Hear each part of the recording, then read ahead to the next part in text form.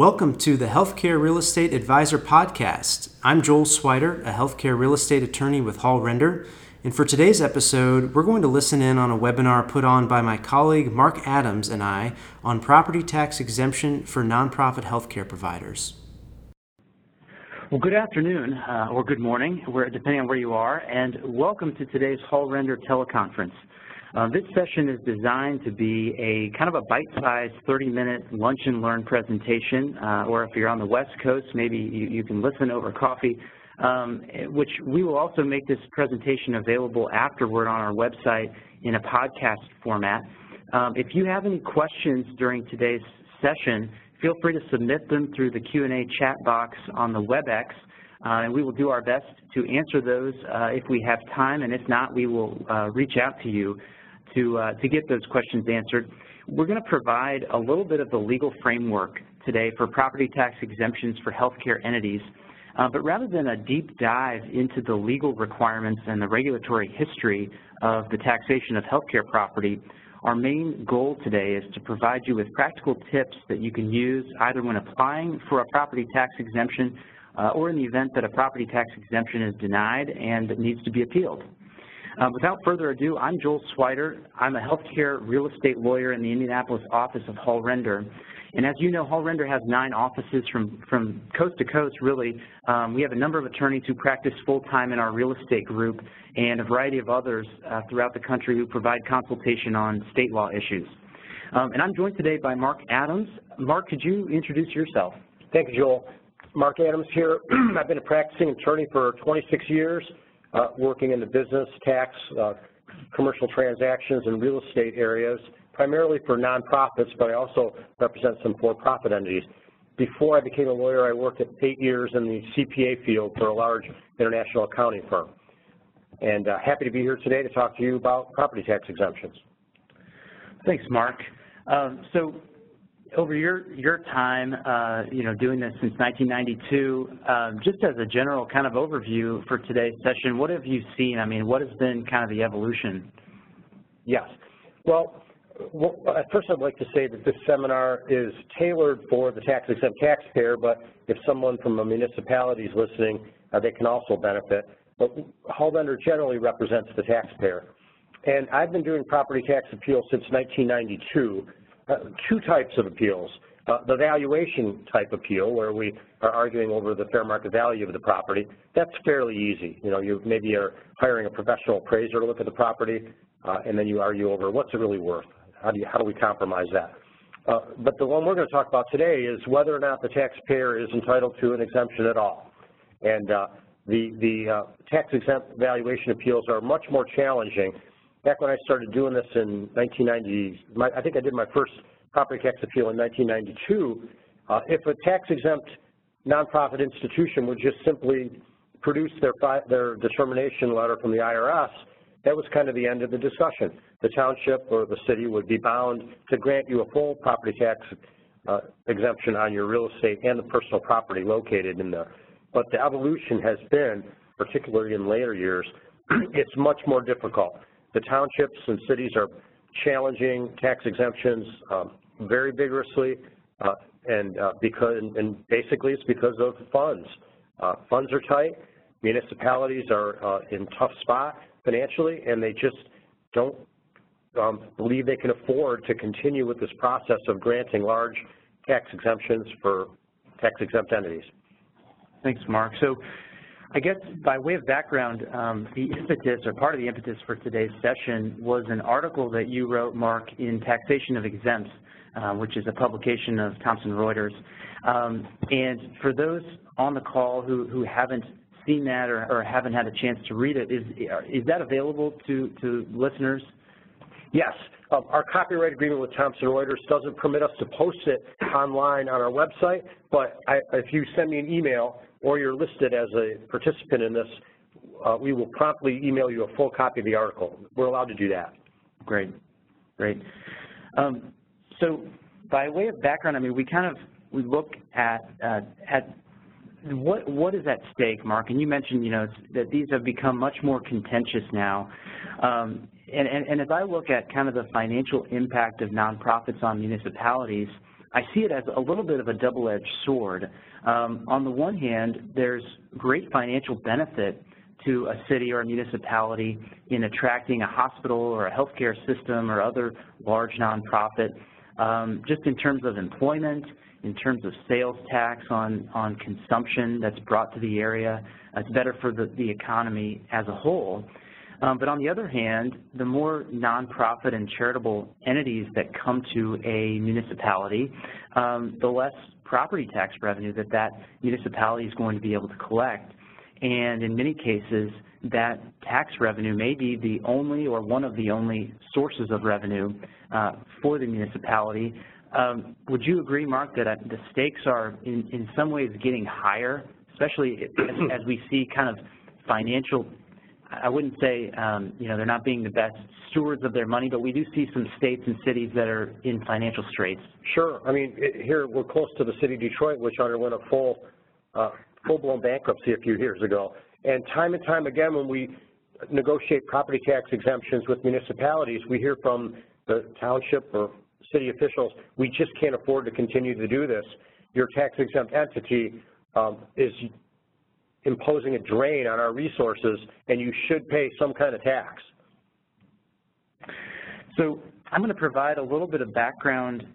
We at Hall Render have been tracking property tax exemption challenges for hospitals and healthcare facilities in at least 10 states, Illinois, New Jersey, of course, being kind of the big ones, Pennsylvania, Maine, Connecticut, Ohio, Indiana, Michigan, Montana, and Massachusetts.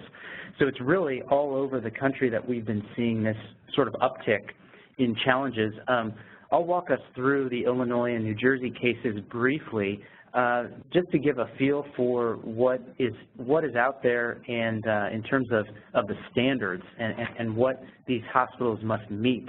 And that target has moved, I think, over the years. But if we look at Illinois, and many on the call may be familiar with the Provena case from 2002, the statute in Illinois at that time, or it was actually a Supreme Court or a constitutional provision, was fairly broad, and it was further sort of refined in a landmark case, the Methodist Old People's Home versus Corzine case. But ultimately, some of the factors that the court and the municipalities look at are fairly common, are fairly straightforward. Does the entity have capital stock? Does it have shareholders? Does it earn profits or dividends, or is it really dispensing charity to all who need it? And as we will see in some of the states where we've tracked this, that is oftentimes one of the hardest prongs to meet, is proving that a healthcare entity that garners most of its income from fee-for-service could truly be providing charity.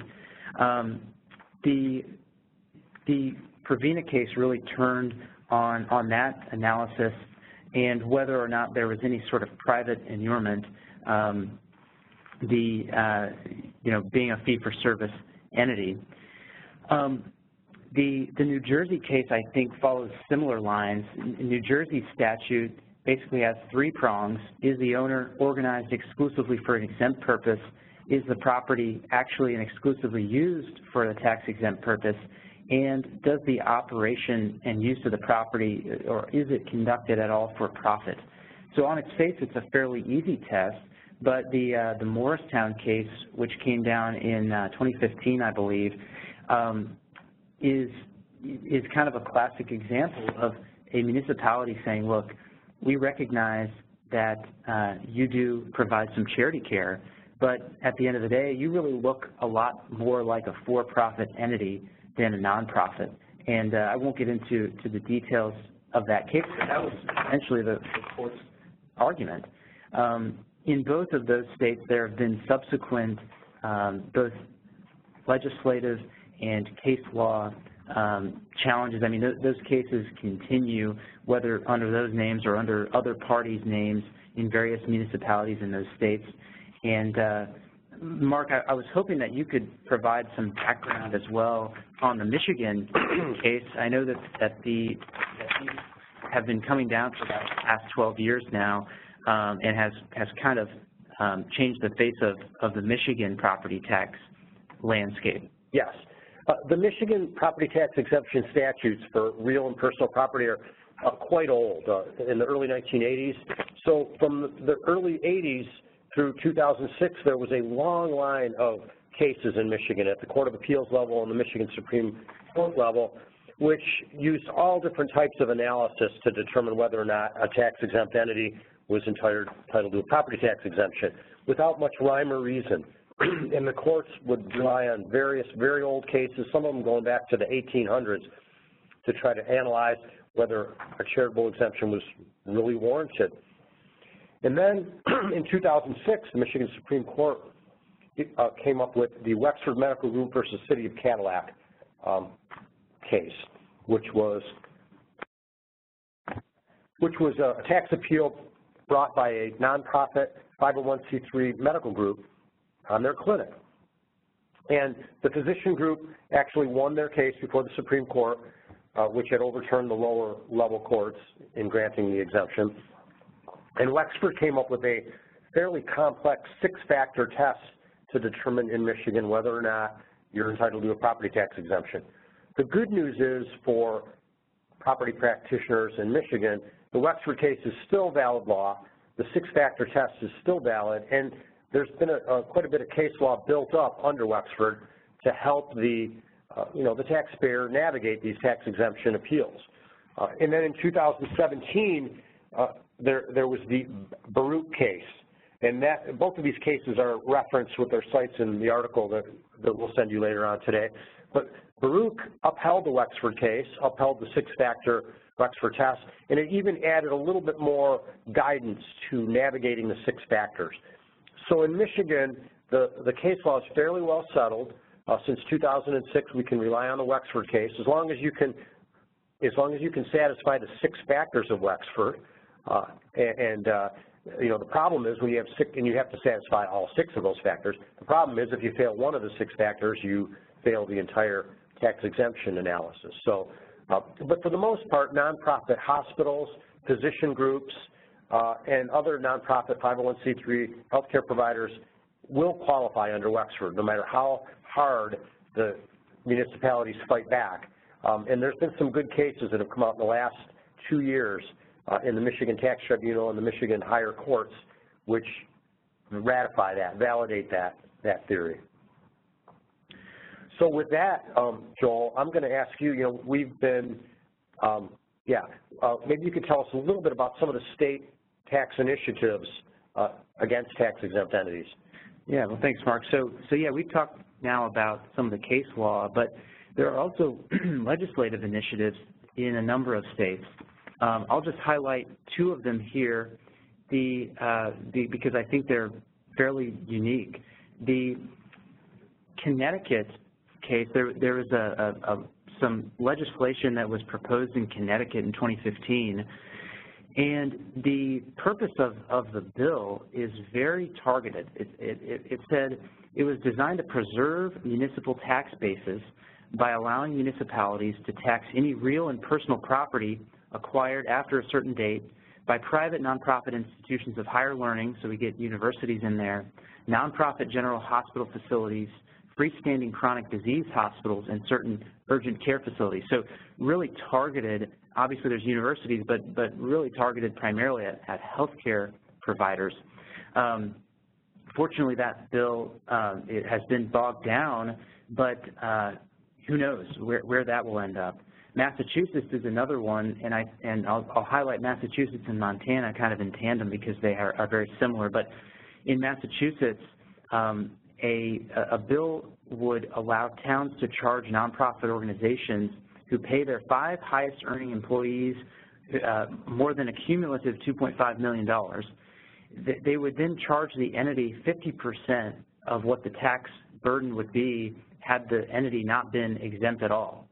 So it's a pretty steep price to pay, and not only that, but they would also, those organizations would also be subject to property tax on new property on sort of a sliding scale that starts at about 25% of the total tax liability. Again, that's tax liability had they been a non-exempt entity.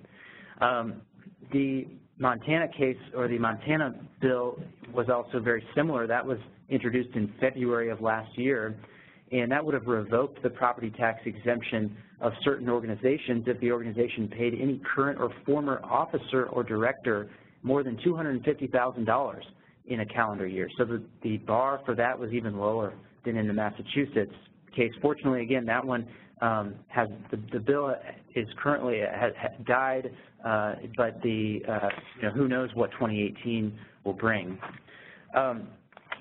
So, Mark, for the next segment, I was hoping that we could look at what are some of the specific arguments that the municipalities make in challenging a charitable property tax exemption. Yes.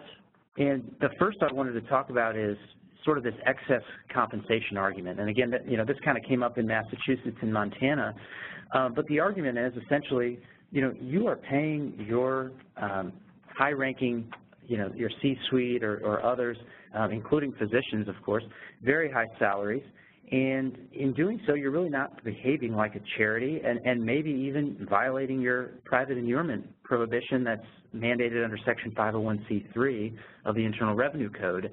I mean, how do you combat that? Yeah. Well, I want to point out, Joel, that argument that you just discussed, it was actually made by a recent municipality in a tax appeal that we pursued, and we ultimately won. But they really tried to paint the organization as a country club for wealthy physicians driving around in expensive cars, living a high lifestyle, and overcharging their patients. That was the way they tried to portray our entity. And so, one of the best ways that you can combat that argument is to show through, credible, objective studies that your physicians and other highly paid people are not overpaid compared to market. And many large healthcare systems will include detailed salary compensation surveys, in their annual financial planning, and they many times publish them right inside the IRS Form 990 that's made available to the public. So I think that's the best way to combat that argument that you're overpaying your people and not acting like a charity, is show that even though some of these people are very well paid, they're not overpaid by market standards. So another argument we've seen is sort of the ACA argument, and the way that usually runs is the municipality says, look, the Affordable Care Act, instituted an individual mandate, and it made insurance more accessible to more people. Do we really need charity care? Is there such thing as charity care when everyone's insured? I mean, Mark, I'm interested in your thoughts. I see we combat this in a couple of ways, but one is we say, look, a lot of these plans in reality are very high deductible. They may be, they may be a low monthly premium, but the deductible is very high. And so if someone is hit with a large medical bill that is unexpected, they oftentimes can't pay. And in that case, the hospital will step in under its charity care policy and provide that care, will not end up being compensated for that care. Any thoughts on that? Yes, there are some credible statistics that show that since the ACA was enacted, that the number of uninsured individuals has gone down actually in the United States. So in that respect, it was a success. However, the need for and the dollar amount of charity care has not gone down. We spend a fair amount of time looking at the financial statements and tax returns of nonprofit health institutions, and there's a tremendous amount of charity care that's given out.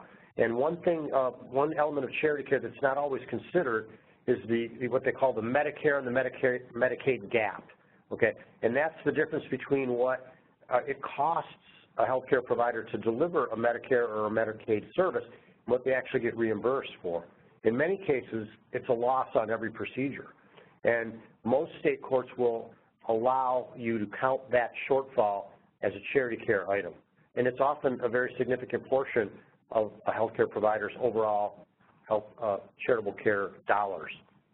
Yeah, Mark, I think that you raise a good point, and I think one thing that kind of strikes me about that argument as well is that if you're a hospital or a healthcare system that files a 990, under 501R, you may not be able to use that Medicare/Medicaid shortfall for calculating your charitable benefit that you've provided to the community, but at the municipal level and the state level, you can. That's right.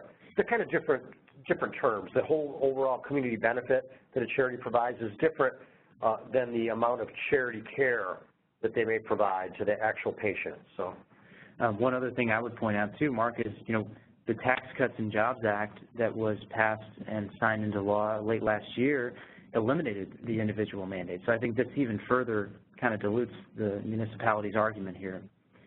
The next argument that we see a lot is that it's kind of this discrimination argument, and you brought it up in kind of the Wexford decision and its progeny in Michigan, and we've seen it elsewhere.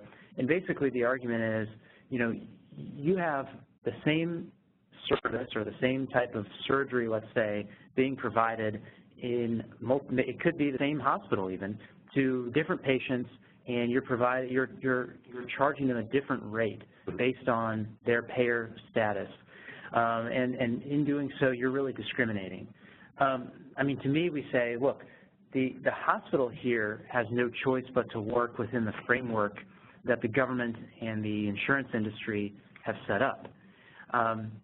I think it also would be important for the hospital or the health system to be able to show really not charging exorbitant fees. We are really just charging enough to kind of stay afloat.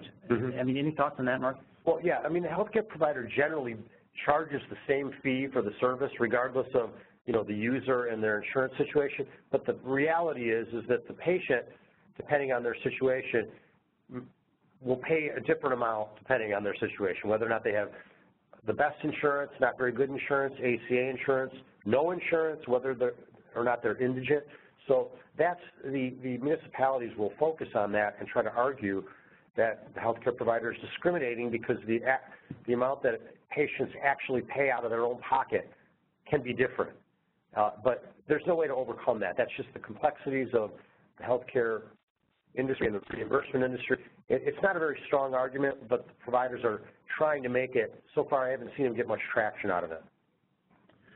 So another argument we see a lot of is the sort of organizational documents and whether those documents actually tend to show that the organization itself is organized and operated in a charitable manner.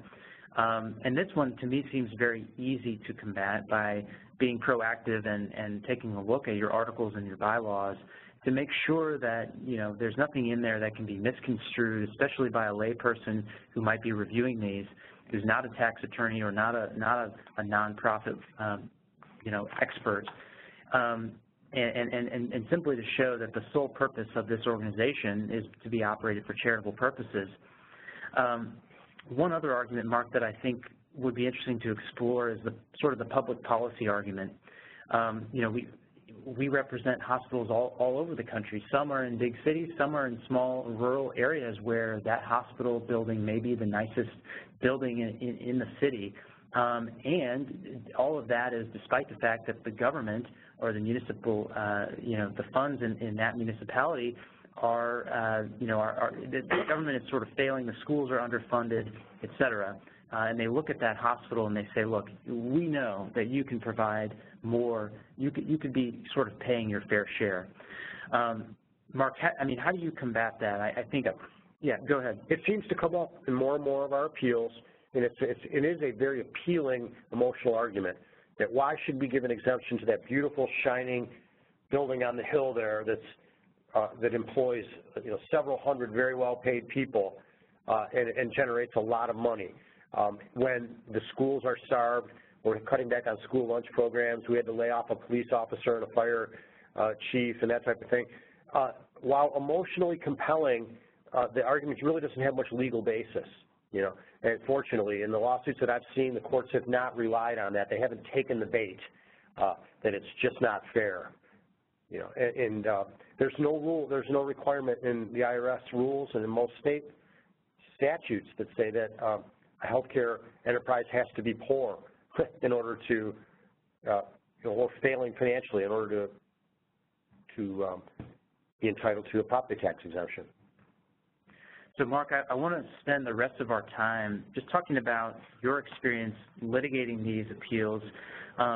What have you learned? I mean, I'm sure you've got a lot of tips that you could share with our listeners. Yes, thanks. I'm going to try to give some very practical tips that have been learned over 25 plus years of trial and error, personal experience, et cetera, because I believe this is the kind of stuff you just can't really get in most places. So tip number one, request your exemption as soon as possible. If possible, do it before your client acquires the property, definitely before they plan to build on it. Too many times the hospital system or the tax-exempt physician group thinks, oh, well, we're entitled to the tax exemption, it'll be a slam dunk, let's just, acquire the property and then we'll go talk to the city. I think that's a big mistake. You use your leverage when you can, which is before you make any big moves.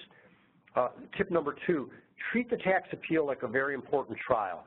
Obviously, depending on the dollar amount. I mean, if it's a $200 a year property tax bill that the small building is going to generate, that's not worth spending a lot of money on. But some of these very large healthcare complexes would be subject to a huge amount of real and personal property taxes, and thus they require and they're entitled to a very large amount of resources. I mean, don't leave a stone unturned. And when you extrapolate the tax savings from a tax exemption on a pretty expensive property out over 5, 10, or 20 years, it can be very, very beneficial. There's a lot of money at stake. Tip number three, compile and use the taxpayer's best evidence to help pursue your case. Invariably, in these complex tax appeals, the municipality is going to issue interrogatories or other written discovery requests, asking questions about all different facets of the real estate and the personal property. Rather than object to these requests and to try to defer them and avoid them, it can be very beneficial to work with your client to really get the information, mine the information that shows that you're really a tax-exempt enterprise and what's going on at the facility. And then you can use that later in your pleadings and in your motions and arguments. The instinct is to, defend, deflect, object to discovery requests. But I have found that if you spend the resources up front and have the client work and pull all the information together, most of that information will be very valuable to you later when you get to the higher levels of your appeal. Excuse me. One very important tool in a property tax appeal are affidavits. Sometimes they're not considered. But in many cases, if you get some very good comprehensive affidavits of the people that really understand the property, perhaps the property manager or the chief medical director for the facility, and they talk about the actual charitable work that happens at the site and how they base their salaries and how they charge their fees, that is the best evidence to present to the trier of fact to prove your case. And if the municipality can't counter with an equally credible and compelling affidavit, you're going to trump them on very important evidence. So the use of affidavits can be very useful, very valuable in a property tax appeal, and it's a tool that's many times overlooked. Another excellent tool is use very good visual aids. If it's a very pleasant, clean-looking facility, make sure you have a big, beautiful colored picture rendition of that to show to the judge or the taxing finder of fact. Don't be ashamed of the property and its architecture, because it can have a very compelling visual image that's useful to your case. Keep it simple, right? Yeah, like maybe one big picture of the facility to dispel any myths that it's really just a printing press for physicians' money. And very important, before actually going to hearings, make sure you know what's going on at the property that you're arguing over. Take a drive by it. If it's too far away, have somebody check it out for you, because if the trier of fact asks you a specific question, for instance, what's that big mobile MRI unit doing parked right in the middle of the parking lot? Is that normal?